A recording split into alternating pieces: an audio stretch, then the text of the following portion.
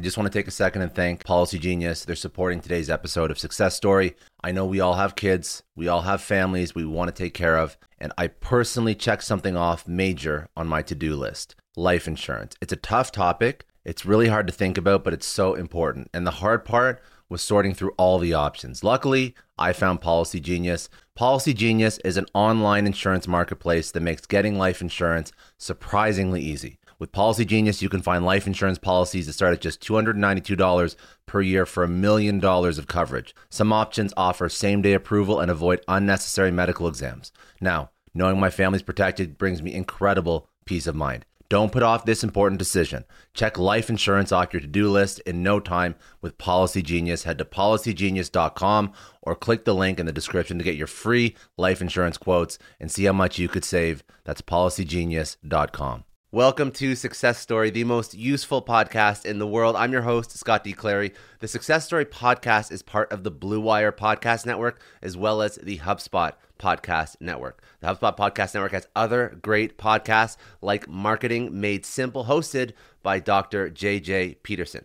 Now, Marketing Made Simple brings you practical tips to make your marketing easy and, more importantly, make it work. If you like any of these topics, you definitely want to go check out the show. How to write and deliver a captivating speech, how to market yourself into a new job, how design can help and also hurt your revenue, creating a social media ad strategy that actually works. If these topics resonate with you, go check out Marketing Made Simple wherever you get your podcasts.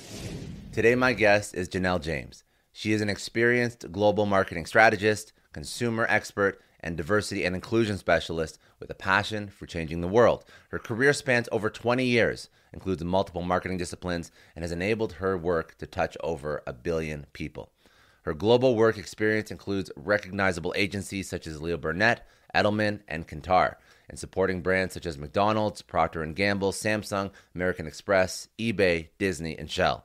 She is currently a research director at Kantar, where she designs, conducts, and analyzes a wide range of studies for Fortune 500 companies and consults client partners on everything from consumer and market knowledge to inclusion to marketing plan development.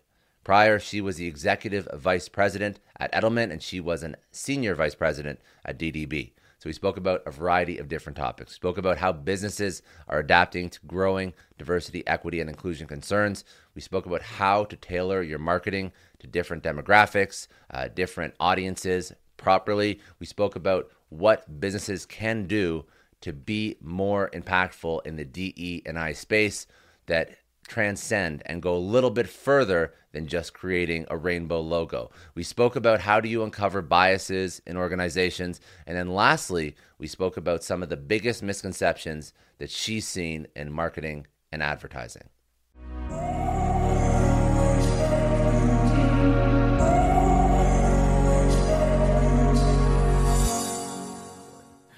My career, my origin story. Well, thank you so much for having me here. It is such a pleasure. I am from Brooklyn, New York. I was born to two Guyanese immigrants. So my parents are from Guyana, South America, which is a very diverse culture. They have 6 different ethnic groups.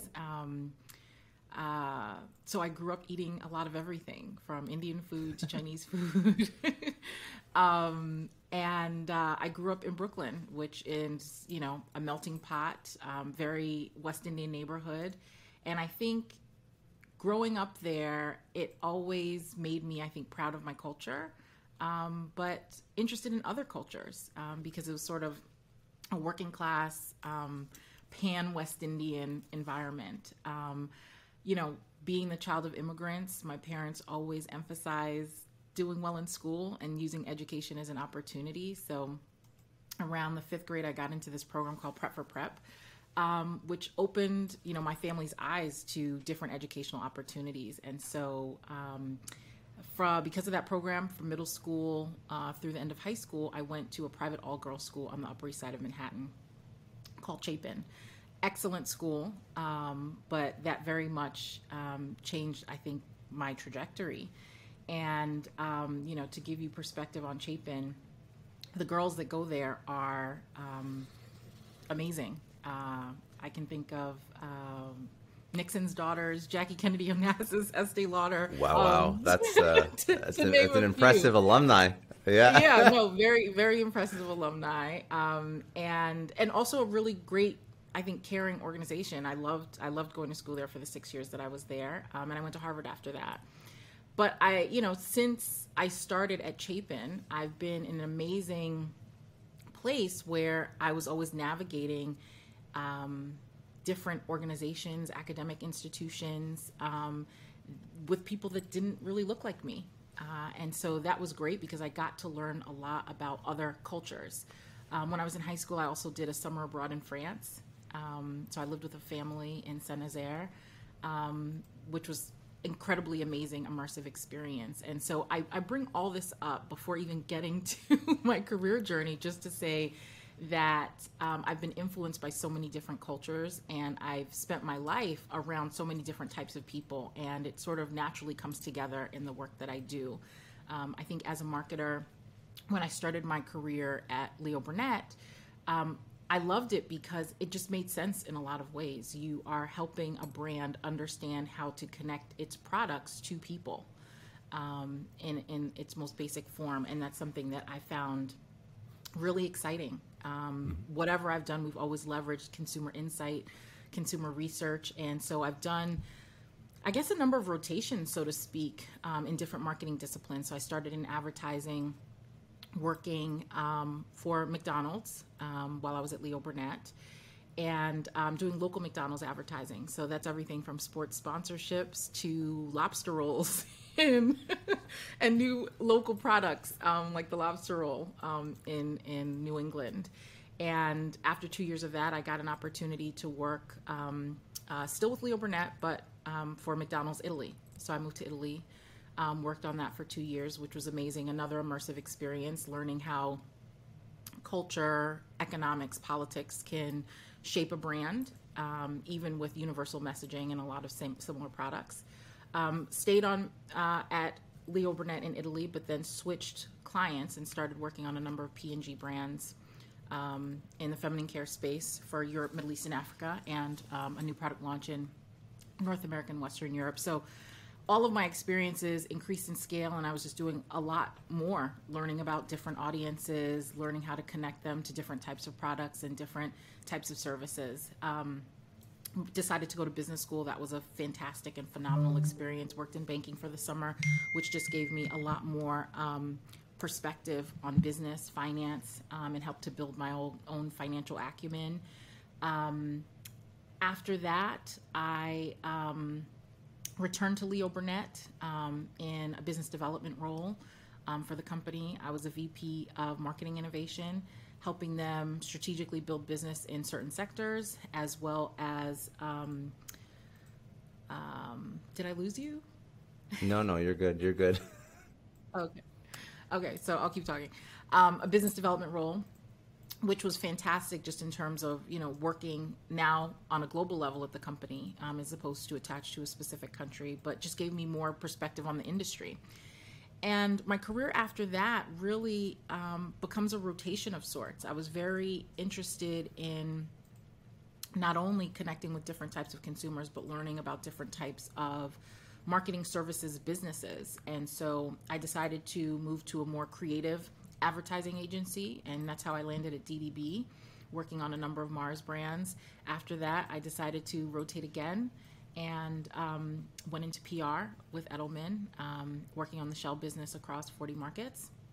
And then after that, I decided to rotate into research. Research has always been a part of what I do in terms of connecting with consumers and understanding their lives, motivations, behaviors. And it just in many ways felt like a very natural fit. Absolutely loved my job and the work that I did. And did not think, 6.5 years in, that I would still be in research. I always thought I would have returned to advertising after these various rotations. But it's been an interesting home of sorts because it's allowed me to work across a number of different categories, a number of different marketing challenges, and a number of different types of consumers. So I feel like this in and of itself has been a very interesting immersion into just consumers in general, of all types. And it's provided me with a number of opportunities to not only connect to these businesses and clients in a more intimate way and learn about different consumers, but also a lot of the issues that we talk about in society today, and how brands want to address them and make it part of their communications. And so a lot of things that are relevant to everyday people, I get to do research on and understand how that affects people's lives. And so there are so many things that we could talk about, how COVID is impacting well, your experience is very racial and social justice. No, I was going to say your experience is very impressive. That's like, and I appreciate that you keep compounding and adding on. So the work that you do right now, at least. So just walk me through just to explain to everybody the research that you're doing. How does it actually impact the consumer? So I do generally 3 different types of research. So I'm a qualitative market researcher. So I do qualitative and qual-quant studies, which means at its heart of it, I literally speak to people in groups or one-on-one to understand more about their lives and more about their preferences and choices when it comes to different products. And to help brands, I will do roughly three different types of research. I'll help them evaluate campaigns or creative in various different forms to make sure that it resonates and is relevant and is motivating to that particular consumer. So creative assessment is one type of market research that I do. Another type is product development. Lots of companies will create products, and in various stages, sometimes it's just an idea, other times it's an actual product. And I speak to consumers to understand what could be better about that product, what could be improved, what kind of products they should make instead if it doesn't work at all. And that also helps to inform communications. And then the third sort of group or set of research that I do is more foundational. So a brand might decide that they want to connect with a new audience that they've never connected with before, and I'll do work to help illuminate that consumer for them. So for example, I not in the too distant past, I had a brand that was very interested, a media company, very interested in illuminating the lives of Black women in America, because they realized that was a very important segment that often set trends with the rest of the content that they create. Like they just noticed that whenever they create content that works for Black women, it works for everyone. So they're like, let's learn more about this target so that we can create better content overall. Yeah. And so that's an example of sort of a more foundational ethnographic type of research that I might do. I just want to take a second and thank the sponsor of today's episode, HubSpot. Now, security is one of the major issues big tech is currently facing. From AI scrapes to data leaks, starting your business solidly can be just as difficult as growing it securely. HubSpot is on a mission to help your business grow better with a CRM platform that grows with you. Start your venture with HubSpot's easy-to-use, secure website builder that scales with your business. As you grow, ensure your team of 2 is just as secure as your team of 200 with secure sign-on, content and asset partitioning, and scalable team permissions. Whatever comes next, make sure your business is ready for it. Learn how your business can grow better at HubSpot.com. So there's obviously a few key events over the past years that have obviously been probably pretty relevant to your work. So like people that are listening to this show, they all have a mind for marketing, but I don't think they have the access to insights that you would have. So what are some? Pick a topic. It could be COVID. It could be social justice. It could just be general consumer behavior. What's something that you've noticed that is just completely shifted over the past 2 years, and what are businesses doing to deal with this? Well, diversity and inclusion is such a huge topic, I think, not only in marketing, but just for businesses overall. And I think that's something that is top of mind and comes up in a lot of the conversations that I have, not only with my client partners, but also sometimes just naturally in the course of conversation with consumers, as we're conducting research. So for example, I've working on a study to help make clinical trials more inclusive. So it's not just consumer brands that you might think about that are prioritizing inclusivity. It's all kinds of brands that are prioritizing that, not only from a consumer perspective, but also from an employee perspective. And so that's, I think, a pretty hot topic as well. Incidentally, I actually wrote my first opinion piece. You wrote an op-ed on this. And Okay, that so was, what was the opinion? I did. Let's dive into the opinion. It's Yeah, we can definitely dive into the opinion. I mean, what's fascinating is, Juneteenth is a holiday. So that was last Saturday. A lot of companies are celebrating it or finding ways to celebrate it. And, the U.S. just took a vote to make it a federal holiday. And I'll be honest, it's existed for, a very long time. And I was an Afro-American Studies and Sociology major in college. So that was the first time I'd heard about Juneteenth. And admittedly, I had not heard very much about it living in the Northeast and other places since college until last summer. And so obviously I knew about it, but it became part of, our vernacular, our vocabulary as a country just last year. And I very much think that in the wake of George Floyd's murder and the resulting social justice movements, people were looking for a way to commemorate, celebrate, honor. And it was just timely that, George Floyd was murdered at the end of May and Juneteenth was 2-3 weeks later. And so a lot of companies were looking for ways to build awareness around social justice, racial justice, and brands began to talk about Juneteenth in a way last year that's never happened before. And for me, just as I, was bracing myself for Juneteenth coming up this year, I was just kind of cringing a little bit. I think a lot of professionals in this space, a lot of people of color feel the same way because, it's not just about doing something to show solidarity in terms of racial justice or social justice, but authentically doing so. I get the opportunity, I mentioned I do work in terms of creative development and product development. And over the years, probably a little bit more in the last couple of years, brands are always looking to better connect with, Black Americans, with Black people in general. And I do test quite a bit of work or evaluate quite a bit of work with consumers that are targeted to this specific audience. And one of the things we consistently hear all the time is that it should feel authentic. It shouldn't just feel like you're doing something. That's marketing 101. That's marketing 101. But I know I appreciate where you're going with this, and I actually have opinions about this as well. And it just seems like okay. So I'll draw a very I'll draw from a very visual example. Every company logo has now changed to a rainbow flag, right?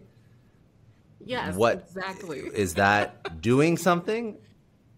Maybe for some companies they're doing a lot more than that, but I mean, what's the actual tangible thing that you're doing versus changing a logo? Or I don't know what companies actually do besides letting people go home for the day on Friday for Juneteenth. I don't know if there's other actions taken, but anyway, I'm curious what your thoughts are. It varies at different companies. I think, the Pride example that you brought up is a great one. I think at a basic level, showing solidarity in the month of June for Pride helps people understand that there are safe spaces, that they can have these conversations. But I think the challenge that we have oftentimes is doing these efforts on a content calendar, literally like, it's June. Let's make sure we do everything for Pride Month. It's February, let's make sure we do everything for Black History Month. It's March. Let's do everything we can for women. It's Women's History Month. And the reality is, I'm a Black woman every day, and I think the same is true for everyone, wherever you are, whatever your identity is. I think it's important for people to feel like that they're important every day.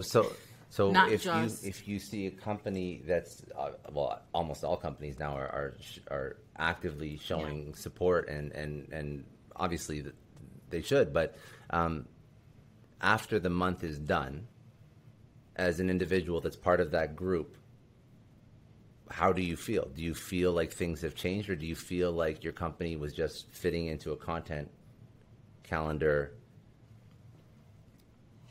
I think it depends on the Yeah. person, for some people that might be enough, for others it might not. I think it also depends on the brand. What I would just caution a brand to do is whatever you're doing, make sure you're always doing it. Because that's how it feels more authentic. And that's the type of feedback that I get from consumers oftentimes when we're testing work focused on a particular segment. They want to know not only that the company is honoring them at this particular time or with this particular product, but that this company authentically wants them to be a part of their business, that cares about them authentically. And so things feel more authentic, feel more genuine when they happen all the time, not just when they happen, Yeah, 100% for a week or a month or a holiday or a day, right? Exactly. Exactly. Yeah. So the opinion piece was it basically touched on that. But it really highlighted, one opportunity to feel more authentic and more genuine in terms of how you celebrate Juneteenth or pledge solidarity with any community that is marginalized, is to look inward at your employees, because they're a very important influencer group for all of your consumers, but also a very important stakeholder in terms of delivering the products and services that you have. And so ensuring that there's a certain degree of congruence between, what you say publicly and your operations internally, that can really be an interesting link, because there have been a few instances where companies have pledged solidarity or pledged to give millions or pledged to support, Black-owned businesses, but then internally their companies, their employees, are struggling with many of the things that they're feeling isolated. They're not feeling like, they're being treated equitably, or they're not feeling included. And so, it was just, the opinion piece was really just a reminder to take that step and also include your employees and sort of look inward at how you can authentically deliver on these promises. One thing that I think is an interesting topic, and we can try and unpack as many different examples or high-level examples as we possibly can in a short podcast, but we're not going to focus on people that are not making efforts. Let's focus on people that are making efforts, because those are the people that really do care, we hope. So undercover bias. So undercover bias, meaning you may be biased in things you do and you don't know. You don't know it, right? You don't know if you're... And we were speaking about this a little bit before, and drawing the example of when you try and hire, the way that you portray your company, is it attracting everybody versus just a group of people that perhaps are already in your company, right? Or with your marketing. So how do we uncover undercover bias? Yeah. How do we, because I think that this is something bias? that's interesting, and it's obviously, this is a step further than just signaling that you care about a cause. This is actually looking deep inside. Yeah, and totally. And I spoke about, I've had conversations about how do I actually, funny enough, now I speak about bringing women into tech, into sales, but I feel like my whole sales team is actually all women. So maybe that part's been checked off, but I mean, like it's something that I'm sure in many industries it's not the case, where you have a lot of, like, maybe in tech at least, bro culture or that kind of thing that you have in these types of organizations, and it just sort of just doubles down when you put out another job requisition. Now this It's a great question. I think you can actually analyze any process that you have for bias, and I'll give you a story. So last summer, in the wake of all of this happening, I had a colleague who was in the midst of preparing a presentation for a big tech client, actually. And she said to me, you know, we want to talk to them. We want to help them be more inclusive in how they do research. They want to be diverse and inclusive in how they do research. And she's like, can you tell me where bias lives in the research process? And before I could answer, she said, it's in recruiting, right? And I was like, not only is it in recruiting, it's everywhere. And she's like, what do you mean? I was like, well, you name a part of the research process and there's going to be bias in it. And I think her head kind of exploded when I said that. It was like a Friday afternoon. And like, I want to say the presentation was like Monday or Tuesday. And she was like, can you just write this down? Can you just make a slide and just help me understand this? And so literally that weekend I made a slide, right? And I literally put like 7 different process elements and then 2 or 3 questions for each element that you could ask to understand where bias lives in that process. So I'm gonna share that with you.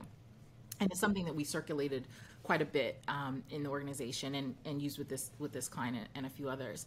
But I started with team composition, right? So, and thinking about bias just in a very almost scientific way, you know, because bias is human, right? And so interrupting bias, the sort of premise behind it is interrupting bias is critical for unlocking best-in-class research capability. And templates, routine ways of working, undue speed, all of these inadvertently invite bias into the process, right? Because you're going to try to be the most efficient as you can with the way you do work. And it really creates preference for traditional approaches if you're doing any of these things. So looking at the first element of how we just conduct research, looking at the team composition, even on the client side, is the team, agency or client, working on the initiative homogenous? And not only homogenous from an ethnicity or racial perspective, but from an education perspective, from just a background perspective, right? What skills, attributes will be most valuable throughout the life cycle of the project, and do we have that present in this team, right? Then we go on to the brief or just proposal. So the brief is what the client will issue to the research company, and the proposal is how the research company answers that brief. So how are we describing the target in this opportunity? You know, bias could live in there. Are we leveraging, or should we leverage, insights or perspectives from any past projects? A lot of the times, you know, one of the things I'm doing right now, I mentioned with clinical trial research. With clinical trial research, oftentimes inclusion or exclusion criteria is just copy pasted from study to study, right?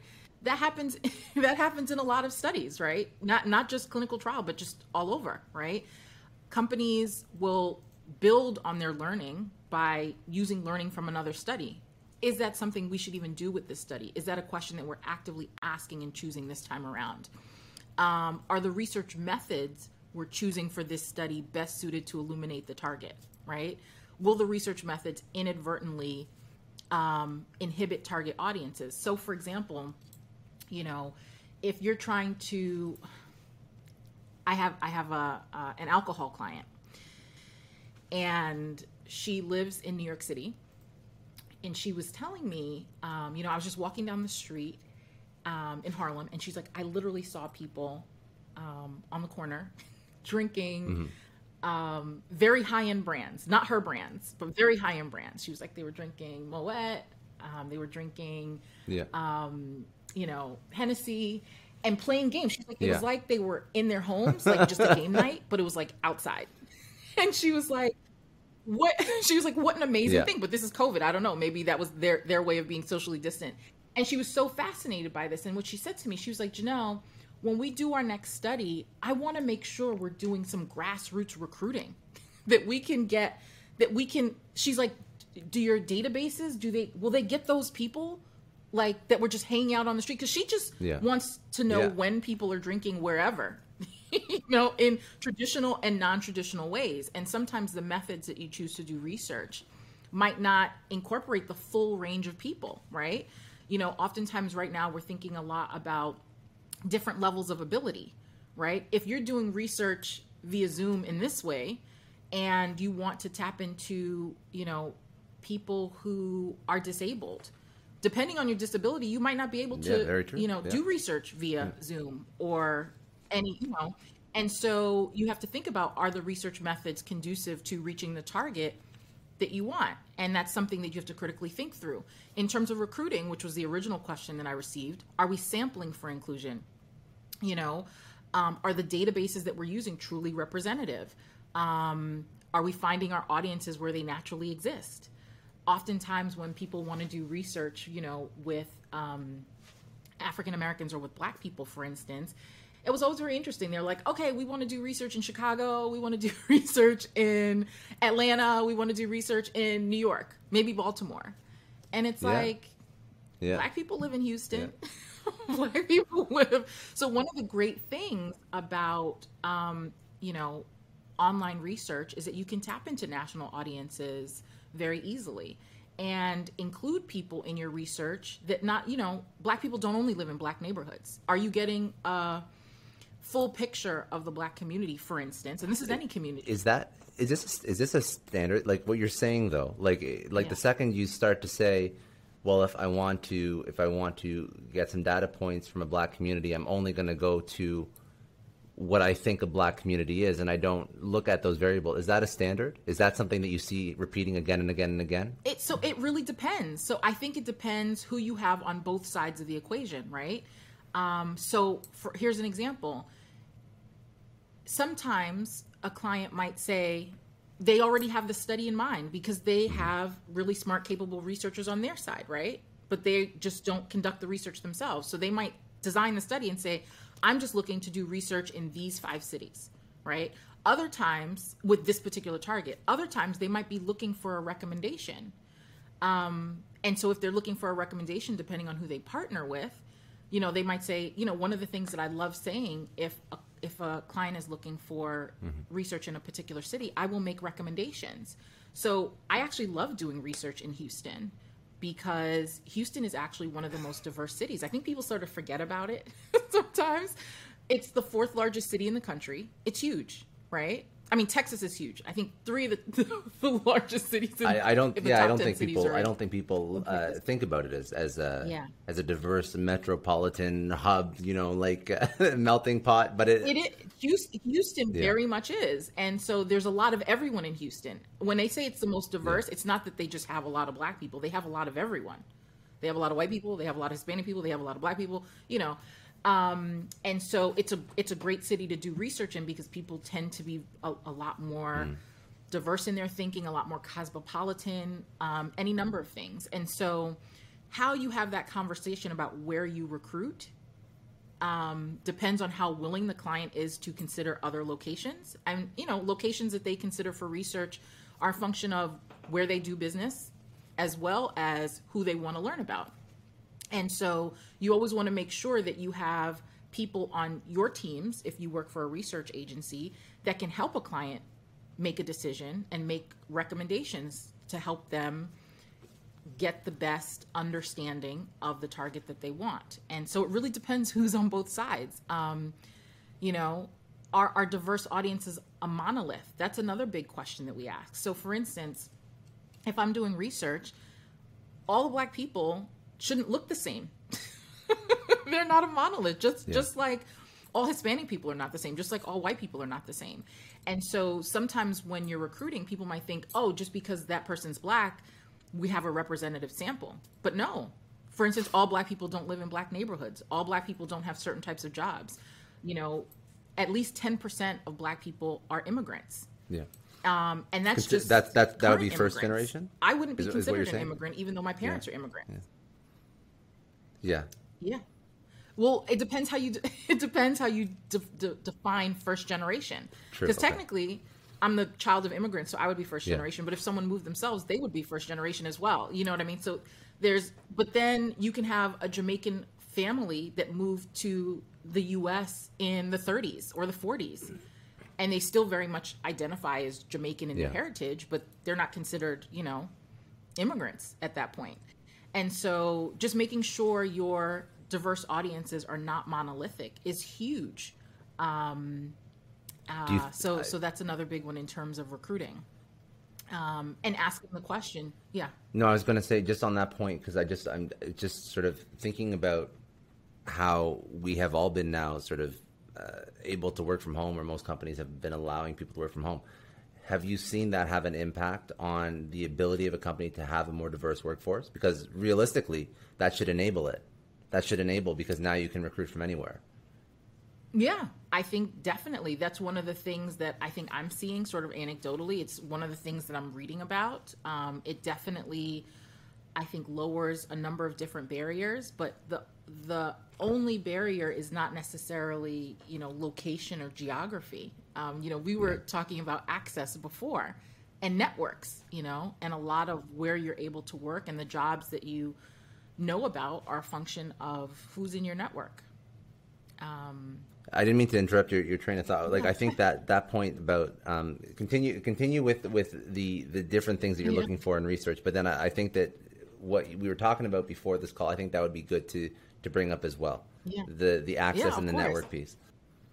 Yeah, of course. So recruiting is one part of the process. How you develop the questionnaire. When we're doing research, it's not like you're winging the conversation. You literally create questions, and you can, be dynamic in terms of how you have the conversation. But we literally create a guide that we align with our client partners. And so in terms of creating that guide, you want to make sure that the questions in the guide are checked for implied bias or traditional assumptions. I mean, even something really simple as gender in this day and age, how you ask a gender question, how you ask an ethnicity question, it literally needs to be open-ended. Check all that apply, because you could be insulting people in a way and they don't feel comfortable and they could literally shut down on you.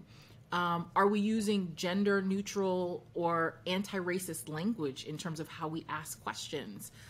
Do all the questions provide an out for unexpected feedback? I'll see surveys and things that just sort of come across my desk or come up in social media. And just as a researcher, I look more closely at them just to see how people ask questions.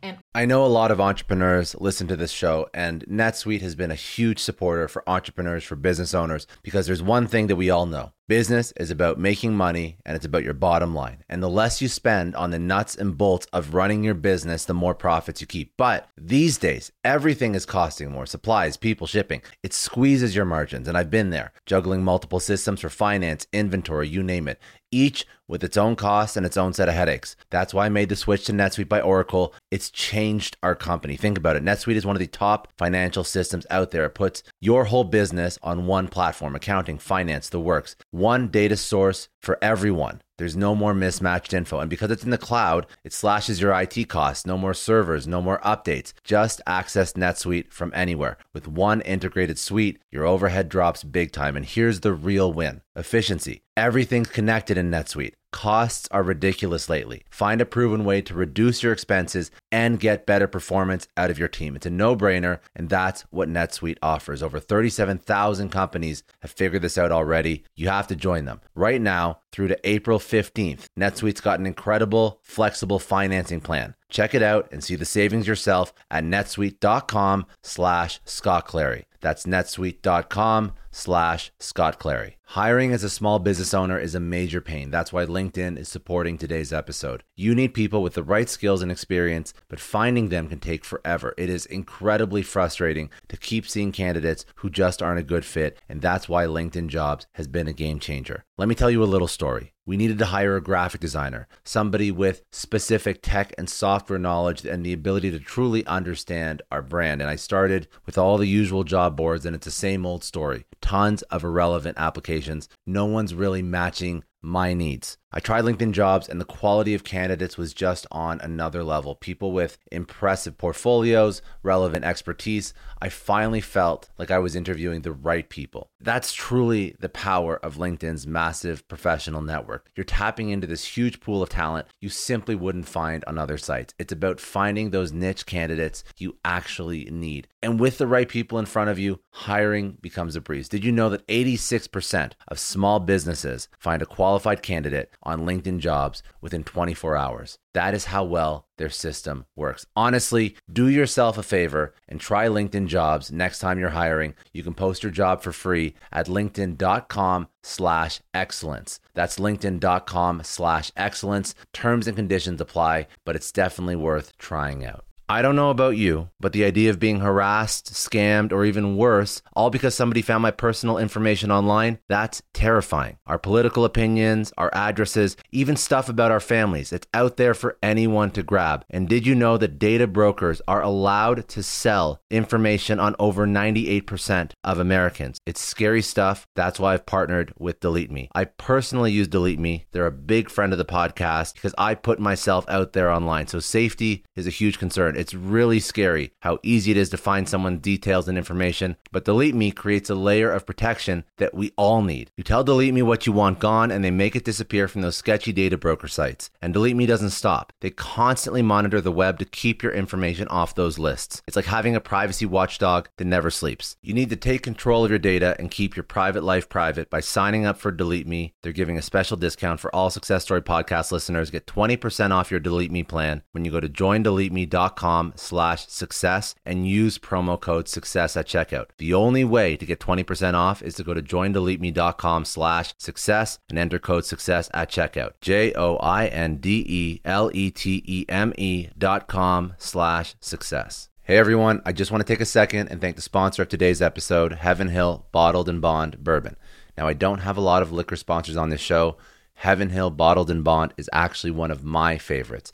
I've drank it for a few years now, and this is why we actually decided to work together. Heaven Hill Distillery, family owned since 1935, is a great entrepreneur story too. So there's 5 brothers. They filled their first whiskey barrels back in 1935, and their legacy still lives on today. Heaven Hill Bottled and Bond is aged over 7 years. That's 3 more than required by the Bottled and Bond Act of 1897. This means the best quality, the best purity, and the best consistency. This is not just average bourbon. It's the winner of the double gold medals at multiple 2023 World Spirits competitions, and they've won the very prestigious Triple Still Award. It's a very big deal in the liquor and bourbon world. Heaven Hill Bottled and Bond boasts an exceptionally smooth oak flavor, while its aroma offers a sweet blend of caramel and smooth vanilla. If you love bourbon, you need to try Heaven Hill Bottled and Bond. Available nationally, look for a bottle at your local store. Heaven Hill reminds you to think wisely, drink wisely. Think back to your last few days in the office. Did any of them leave you feeling really accomplished? Not the kind of day where you're running around like crazy, but where you've made real progress on something that matters. Because being busy doesn't always mean being productive, and I bet we've all been there. And maybe it's time to rethink what it means to get things done.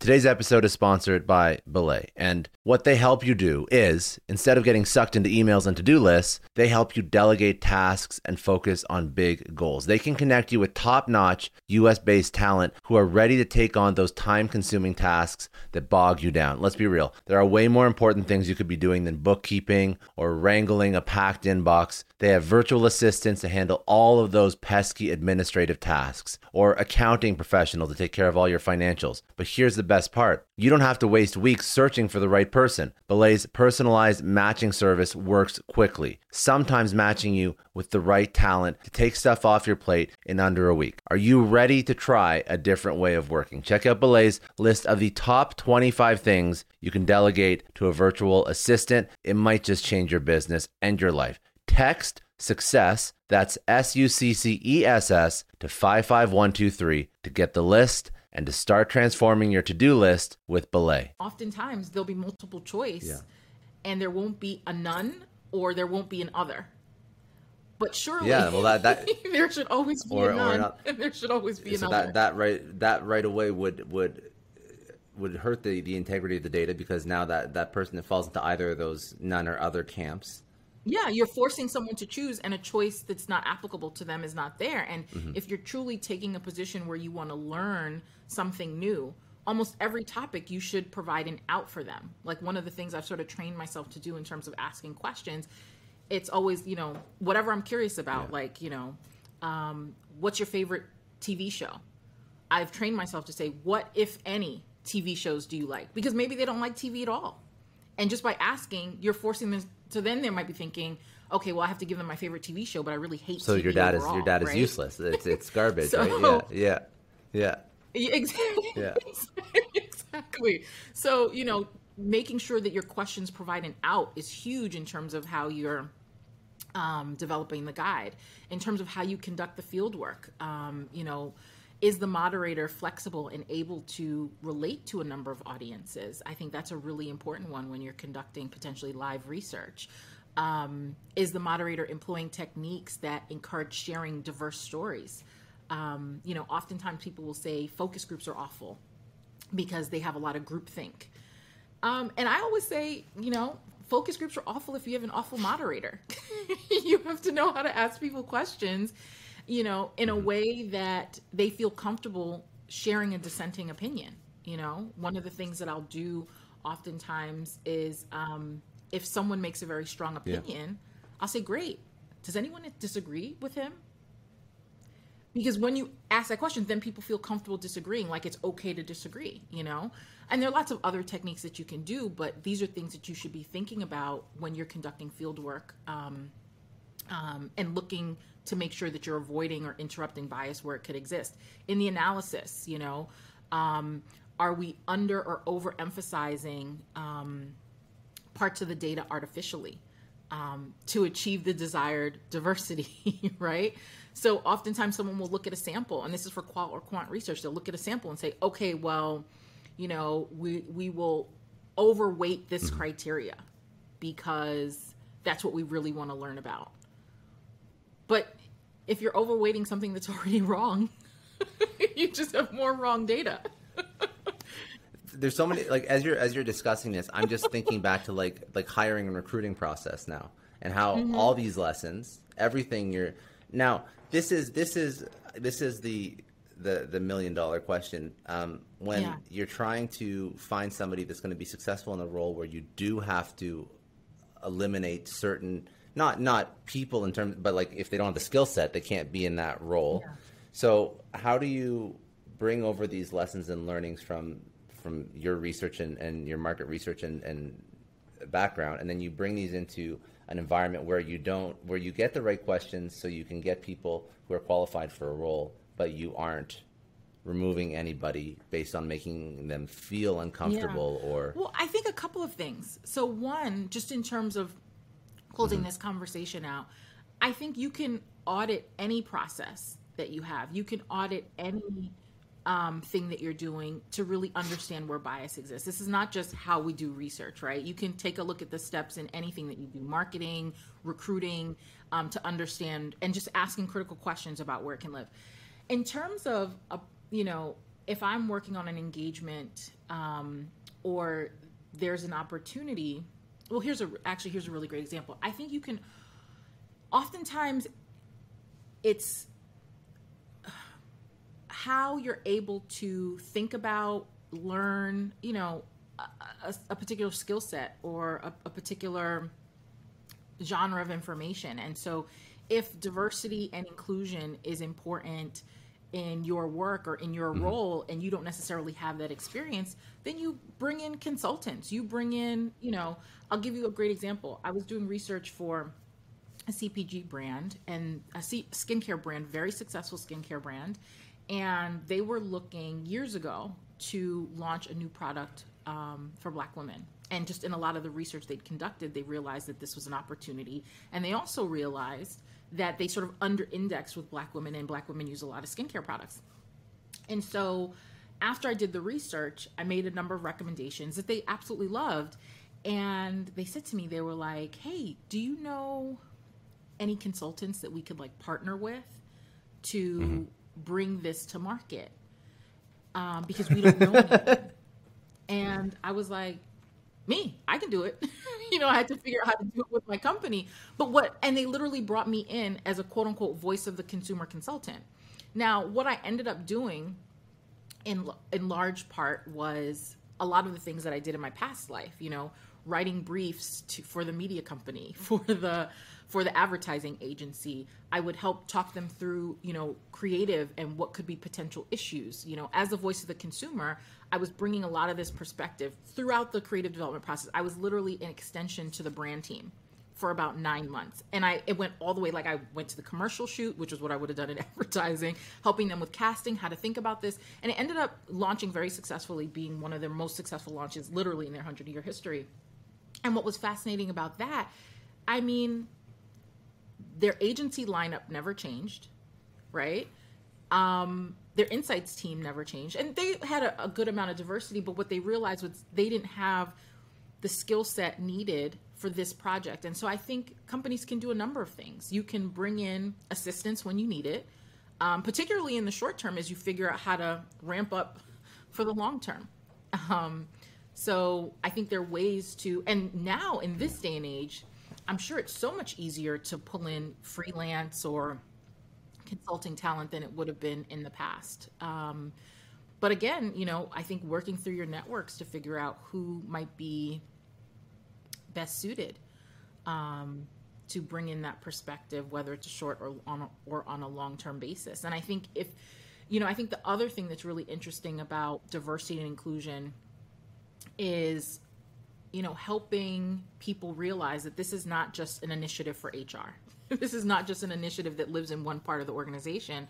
It's really a route to innovation, or can be thought about like change management initiative. And from that perspective, everyone should own it. And so whether you feel like you have some sort of diverse identity, or the initiatives are targeting you, it still should feel like your responsibility to help make the organization more diverse or inclusive or equitable. Yeah. And from that perspective, everyone can participate, because at bare minimum, even if you're not part of one of these marginalized groups, you know how to navigate your organization and that culture, and you can be a bridge.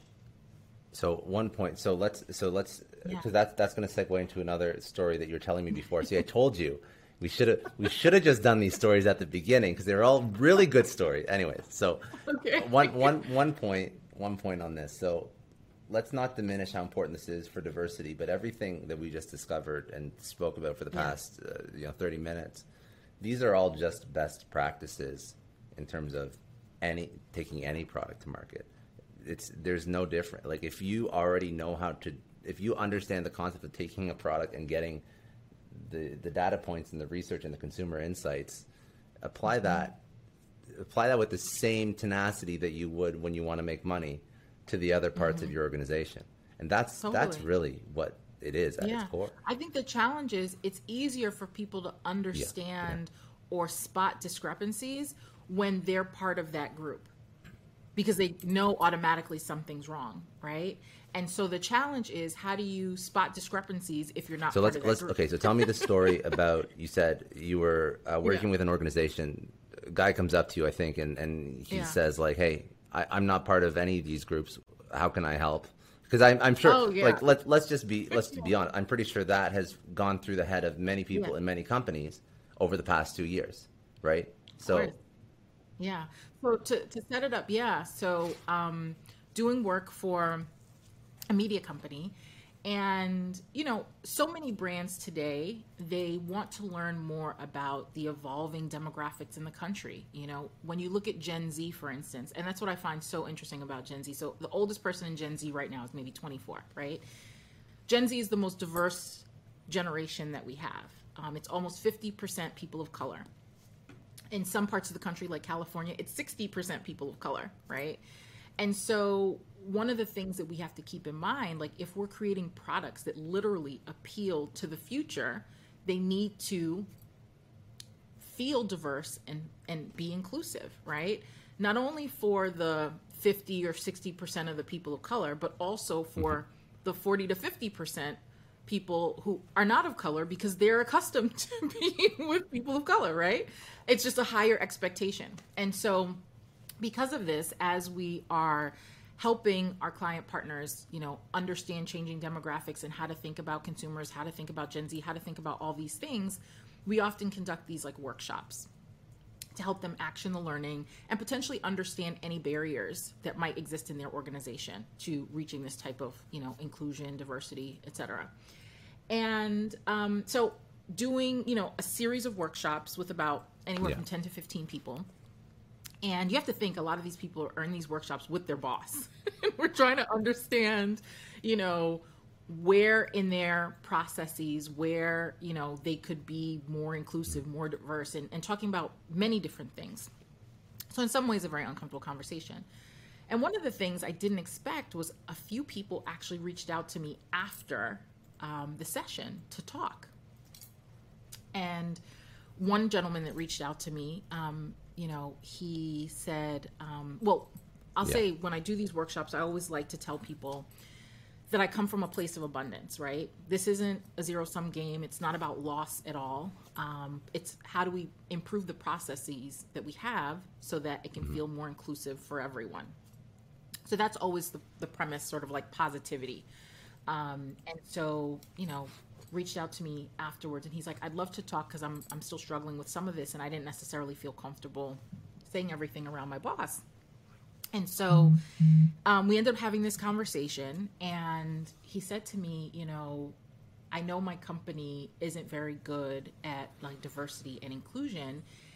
And he's like, I don't know how to think about this. He's like, I'm literally a white guy from the Midwest. He's like, I felt very comfortable talking to you. So he's like, I just feel like I need ideas. Like, I want to be on the bandwagon, but like, how do I do this? And so I said to him, I was like, first and foremost, you know, as I mentioned before, this is about abundance. So I think it's always about making the processes that you have in place better.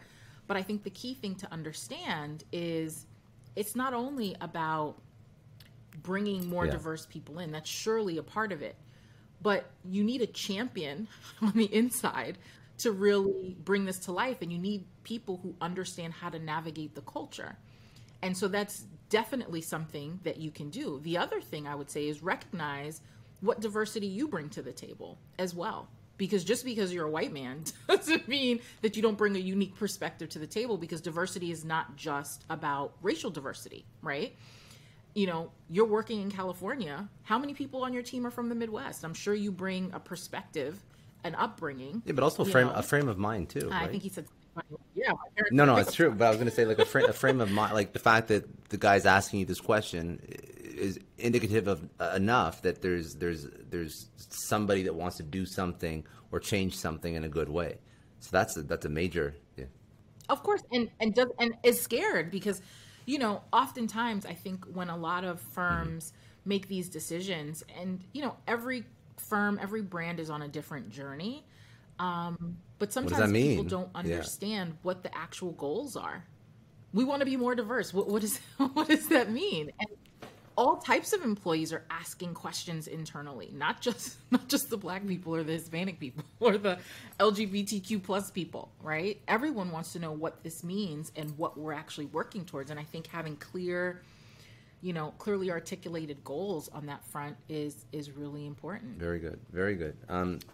So, you know, it's so funny when we first started this conversation, you're like, well, we can talk about a whole bunch of things, and like, you know, diversity is like a portion of like what I do, and then you go into like this, you like the most clinical, like educational, like I feel like, you know, I just got like a full behind the curtain view of how we should actually look at diversity. It was very, very good. Thank you, really. No, you're welcome. I mean, one of the things I love about diversity and inclusion, just as sort of like a topic area, it's the thing that I love about qualitative research. It's interdisciplinary.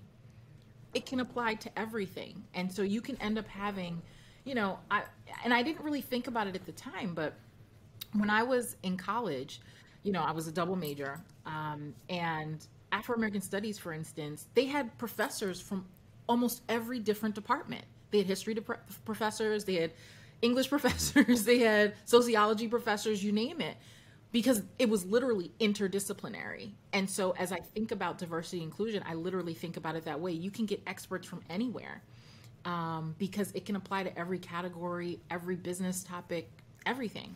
Do you have and I didn't prep you for this, so you know, I'm sorry if you don't off the top of your head, but do you have examples of companies that are doing more than just putting up a rainbow logo or letting their employees off on Friday, companies that are actually doing it well, and you have stories about how they're doing it well or how they're doing it right?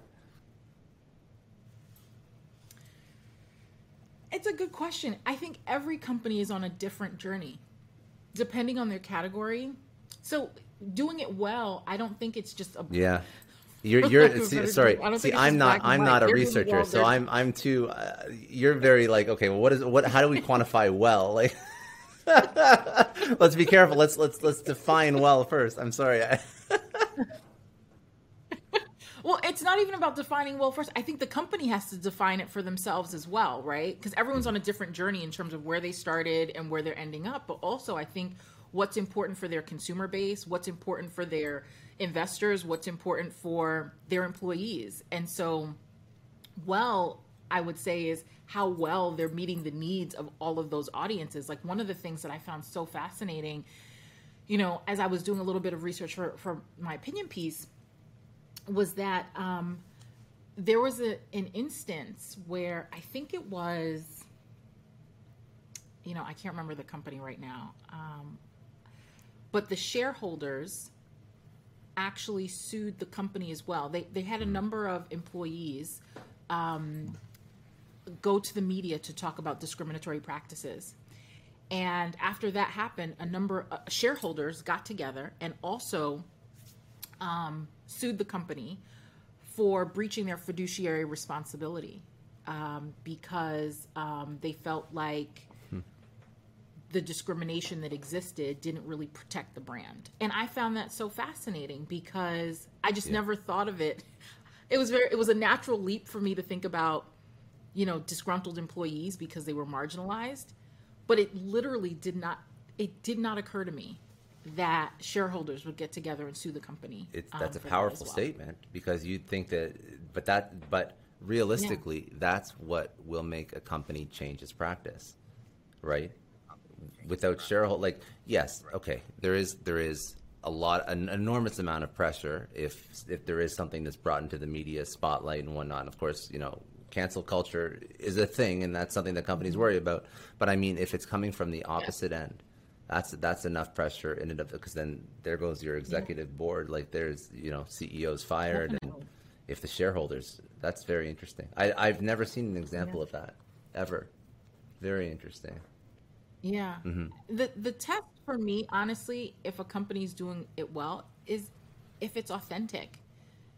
You know, if it's authentic, if it's genuine, and if it doesn't feel like a one-off. Yeah. I think that's what we have to be careful that companies aren't falling into that trap. Yeah. Very good. Well, that was a masterclass in research and yeah, no, Flatter I'm me. serious. You undersold yourself. You definitely undersold yourself. Well, okay. So I think that we can do we could do like a whole other episode on just some of your ideas on advertising and marketing. Maybe we'll do that in the future. Yeah, I we would should love do that to. in the future. So, because I try and cap these at about an hour because I don't think people listen for much longer than that. So what we'll do, I like to pull out some like career insights. You've had an incredible career, so just some life lessons, so almost like rapid fire. Before you pivot into that, Yeah. is there anything else that you're working on now in your research or where you want to progress in your career that you wanted to bring up? I don't think so. I mean, I'm at an That's good. interesting That's point, good. I think, You're doing in good my work and career you're happy journey there. where I'm feeling a lot of connectivity with everything. Yeah. And so, well, I literally talk to people for a living. And so it just keeps you so grounded, just in terms of what's going on. Like anything that's important in the media becomes naturally important in my work because it's understanding how people are experiencing these things. So yeah, no. Oh, no, good. So listen, that's a good place to be in. That's a very good place to be in. Okay, let's go through some life lesson that you've uncovered over your career. You had a lot of different roles. Yeah. What was one of the biggest challenges that you've had moving between companies or doing different things over the course of your career, and how did you overcome that? it actually goes back to something that we touched on before. I always think learning and navigating a new culture is a challenge. And so at some companies, it's a little bit easier than others. The other thing that I think is fascinating is company cultures can change as well. And that is probably a little bit more difficult than joining one that's difficult to navigate in the beginning. So for instance, one of the things that I find fascinating about marketing services is just the amount of M&A activity that happens.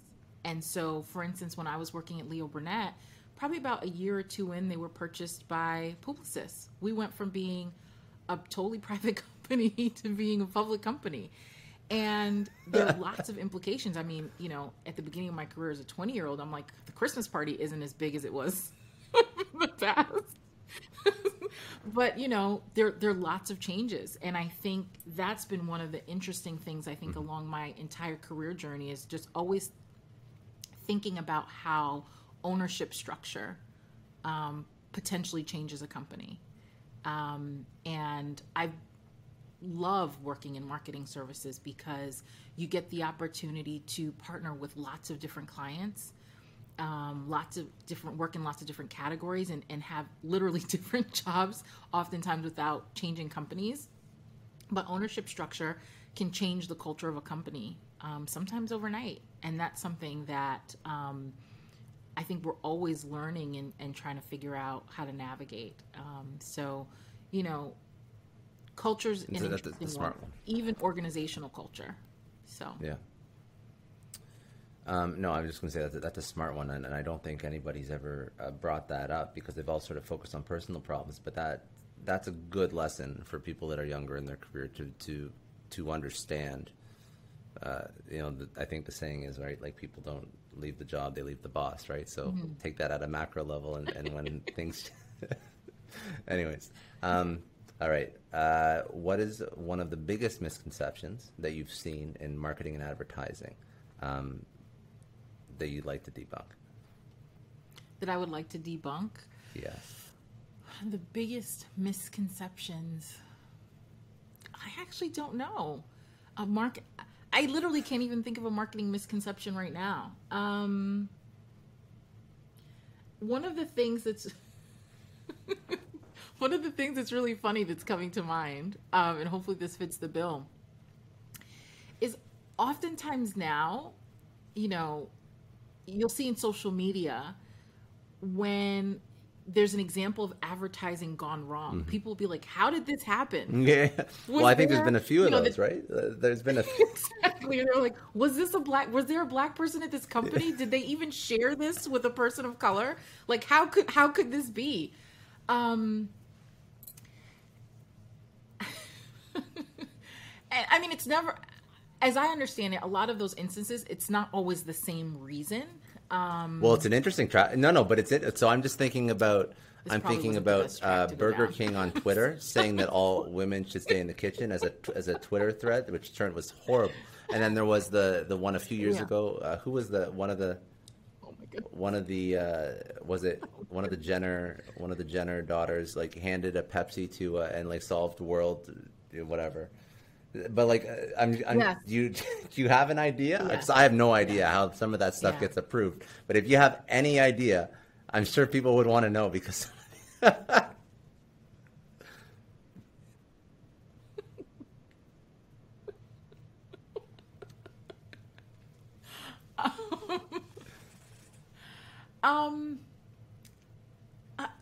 think. Sorry, I'm so tickled by this. I think it happens a couple of different ways. But oftentimes, I think, I'll give you an even better example. In recent weeks, I literally have friends, right, reaching out to me saying, oh my God, my company's about to do something crazy for XYZ holiday. Help. Like, what do I do? And I think I'll definitely give my friends advice, right, on how they should handle something.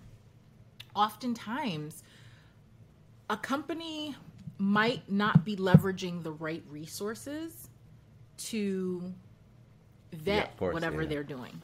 There could be, and I'm speaking about this in a very general way because it's not always the same thing that happens, right? But I think it all boils down to not having the voice of the consumer in the room and actively speaking up. And that voice of the consumer can take a lot of different forms. There wasn't any. So I would say either there wasn't the right type of research, even there wasn't representative research, there might have been no research. It might have been, but oftentimes I think what it comes down to is not having fully gotten perspective from the target audience. The other thing that I would say, social media moves very quickly, and oftentimes more quickly than anyone, than many of these companies can move. I think it was a great answer, and it was really actually not a misconception. It wasn't a consumer misconception about what marketing is and isn't. It was more of a brand misconception, and you've had big names that have swung and missed. So I think that's smart. That's very good. No, it's good. It's very good. Sure. Yeah. You know, I want to go back to your other question, actually, where you asked me about how do you know a company is like who's doing it well?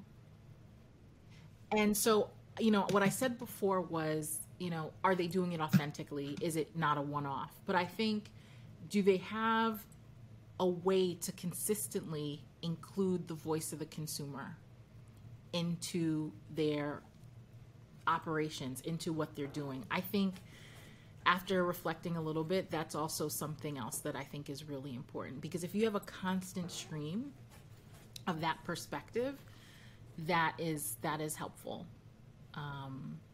you know, and using that to inform decisions as well. That's good advice. That is very good advice.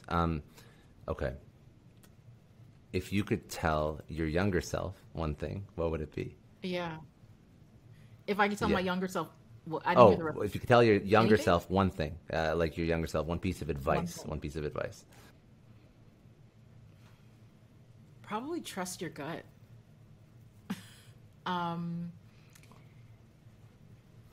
I've really enjoyed, I think, my career journey, but at every step of the way, I always end up doing something that I never thought about and planned. I mean, when I was in college, you could have never told me 2 years later I would be living in Italy. That just seemed so far-fetched. But what I'll say is that in the course of my career, I literally come upon these opportunities and have the chance to embrace them. And sometimes they're scary. Sometimes I might be a little bit too naive or ignorant at the time. Okay. But just really trusting myself in the decisions that I make, because they usually turn out really well. But I think instinctively we all have, you know, these barometers, and you know when something's not going well, and you know when something is going well, and just trust that. I like that. Pick one person who's been incredibly influential in your life, and who is that? But also, what did they teach you? Gosh, this is going to sound so cliche, but it's my mom. First of all, everybody's cliche for this answer, or this question rather, so it's fine. It's my mom. She's literally been there through everything. I mean, and just so supportive. As I mentioned to you, my parents, they immigrated from Guyana. And so it's always, you know, in her mind that, you know, they came to this country for a better life, and all the decisions they've made, the opportunities that they've exposed us to have been a result of that. But also, you know, she's been this incredible support, like even today. I mean, I mean, we don't have enough time to talk about all the things that my mom's done. Like, for instance, I asked her a question like, why was it important for you to go to college? And literally her answer was that so that when my daughters were in college, that I could help them and provide perspective on, what might be difficult. That's a very like that. It wasn't that's like a thoughtful I went to answer college too. That's a very thoughtful answer. I can tell you right now, if my kids ask me that, maybe I'll lie to them. But like, that's not. I did not have that foresight in college. Yeah. Well, also the thing is, she did it a little bit later because when in Guyana, my mom, I want to say with like not yet a bachelor's degree, was like a bank manager. She was like a very senior person, right? Granted, she was in her 20s when she came to the U.S. And so when she, I believe, had an associate's degree, so then by the time she decided to get her bachelor's degree, I remember going to her graduation. I was like in first grade. I was like in first grade at my mom's college graduation. And that was the only day I got to miss school half day. I literally never missed a day of school. And it was to go to her graduation. And so she was old enough where she was very thoughtful about what she wanted her children to achieve and how she could actively play a role in that. And at some point, her ambition shifted from, yes, I'm an accountant, I'm, a controller at this $1 million firm, but I'm actively thinking about how to inform, help, I joke around with people because, take your daughter to work day is a thing. I'm like, I think my mother invented that because she was always taking us to work. Before Take Your Daughter to Work Day even existed, So like come in for a few hours to help us file, help the accounting department, or, it was a fragrance company. So there's a lab. So we could like help in the lab. I mean, that was crazy. Or talk to her boss. Like she was always, if I had a day off from school, she would literally ask her boss if she could bring us to work to work, and we would work. I love that. That's good. Very good. Recommend a book or podcast for people to go check out. I mean, is there even a question? Success Story. Get out of here. That's not allowed. That's not allowed.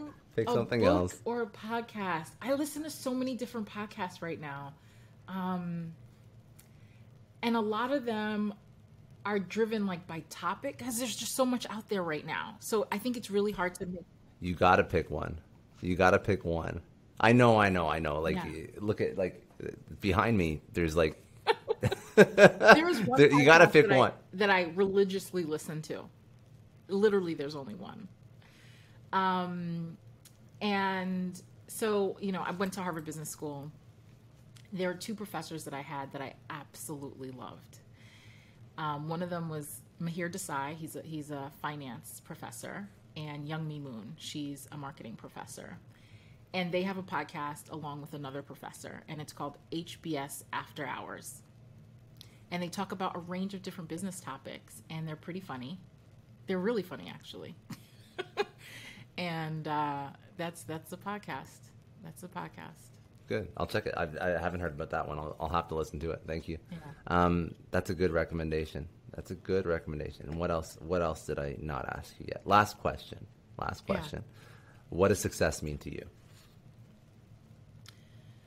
Success is happiness, but it's also providing for my family. I have a 3.5-year-old daughter, so now I'm like always actively thinking about that. It's happiness, and happiness for me, it's providing for my family. It's being comfortable. It's achieving your dreams. As corny as that sounds, but yeah. No, it's good. It's good. Yeah. And then, most importantly, how do people find you, connect with you, social, whatever you want to drop? LinkedIn, Janelle James. I'll tell you a really funny story, actually. So but there's a comedian. Huh? There's a comedian. Yes, I that's think, what I was just about to tell you. Yeah. So my Twitter handle is @Janelle James. And then, sometimes famous people would follow me, and I'd be like, why did Tate Diggs follow me? I'm like, I couldn't really figure it out. And then I started getting a slew of people like, great show last night @Janelle James. You really rock. And I was like, what's going on here? So, yes, there's also a comedian named Janelle James. Um, who's also You got the handle. We're actually kind of friends now. You got the. It's That's so funny. yeah. So I would get her DMs or like messages on Twitter. She apparently we have similar email addresses, so she apparently has gotten a slew of emails of mine. So it's kind of a funny thing. But yeah, I'm on Twitter. I'm on LinkedIn.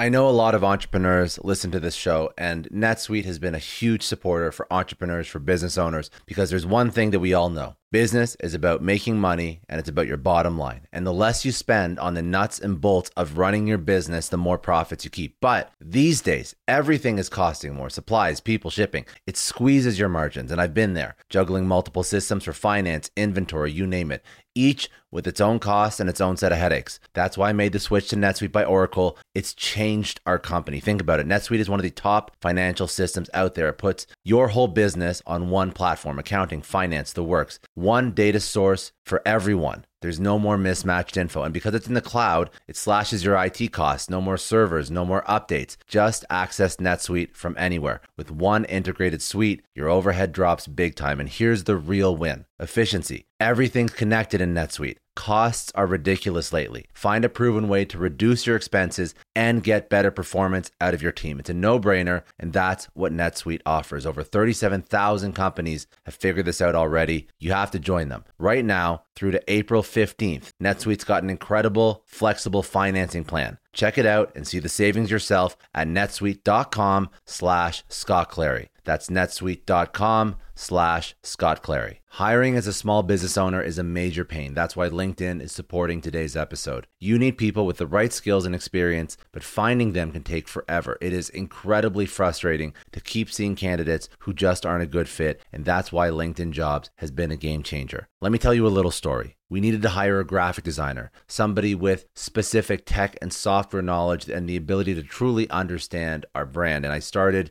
with all the usual job boards, and it's the same old story. Tons of irrelevant applications. No one's really matching my needs. I tried LinkedIn Jobs, and the quality of candidates was just on another level. People with impressive portfolios, relevant expertise. I finally felt like I was interviewing the right people. That's truly the power of LinkedIn's massive professional network. You're tapping into this huge pool of talent you simply wouldn't find on other sites. It's about finding those niche candidates you actually need. And with the right people in front of you, hiring becomes a breeze. Did you know that 86% of small businesses find a qualified candidate on LinkedIn Jobs within 24 hours? That is how well their system works. Honestly, do yourself a favor and try LinkedIn Jobs next time you're hiring. You can post your job for free at linkedin.com/excellence. That's linkedin.com/excellence. Terms and conditions apply, but it's definitely worth trying out. I don't know about you, but the idea of being harassed, scammed, or even worse, all because somebody found my personal information online, that's terrifying. Our political opinions, our addresses, even stuff about our families, it's out there for anyone to grab. And did you know that data brokers are allowed to sell information on over 98% of Americans? It's scary stuff. That's why I've partnered with Delete Me. I personally use Delete Me. They're a big friend of the podcast because I put myself out there online. So safety is a huge concern. It's really scary how easy it is to find someone's details and information, but Delete Me creates a layer of protection that we all need. You tell Delete Me what you want gone, and they make it disappear from those sketchy data broker sites. And Delete Me doesn't stop. They constantly monitor the web to keep your information off those lists. It's like having a privacy watchdog that never sleeps. You need to take control of your data and keep your private life private by signing up for Delete Me. They're giving a special discount for all Success Story podcast listeners. Get 20% off your Delete Me plan when you go to joindeleteme.com/success and use promo code success at checkout. The only way to get 20% off is to go to joindeleteme.com/success and enter code success at checkout. joindeleteme.com/success. Hey everyone, I just want to take a second and thank the sponsor of today's episode, Heaven Hill Bottled and Bond Bourbon.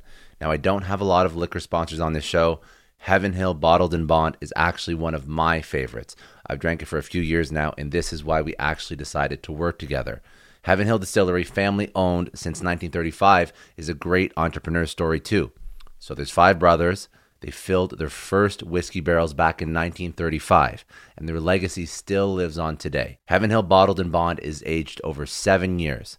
That's 3 more than required by the Bottled in Bond Act of 1897. This means the best quality, the best purity, and the best consistency. This is not just average bourbon. It's the winner of the double gold medals at multiple 2023 World Spirits competitions, and they've won the very prestigious Triple Still Award. It's a very big deal in the liquor and bourbon world. Heaven Hill Bottled in Bond boasts an exceptionally smooth oak flavor, while its aroma offers a sweet blend of caramel and smooth vanilla. If you love bourbon, you need to try Heaven Hill Bottled in Bond. Available nationally, look for a bottle at your local store. Heaven Hill reminds you to think wisely, drink wisely. Think back to your last few days in the office. Did any of them leave you feeling really accomplished? Not the kind of day where you're running around like crazy, but where you've made real progress on something that matters. Because being busy doesn't always mean being productive, and I bet we've all been there. And maybe it's time to rethink what it means to get things done.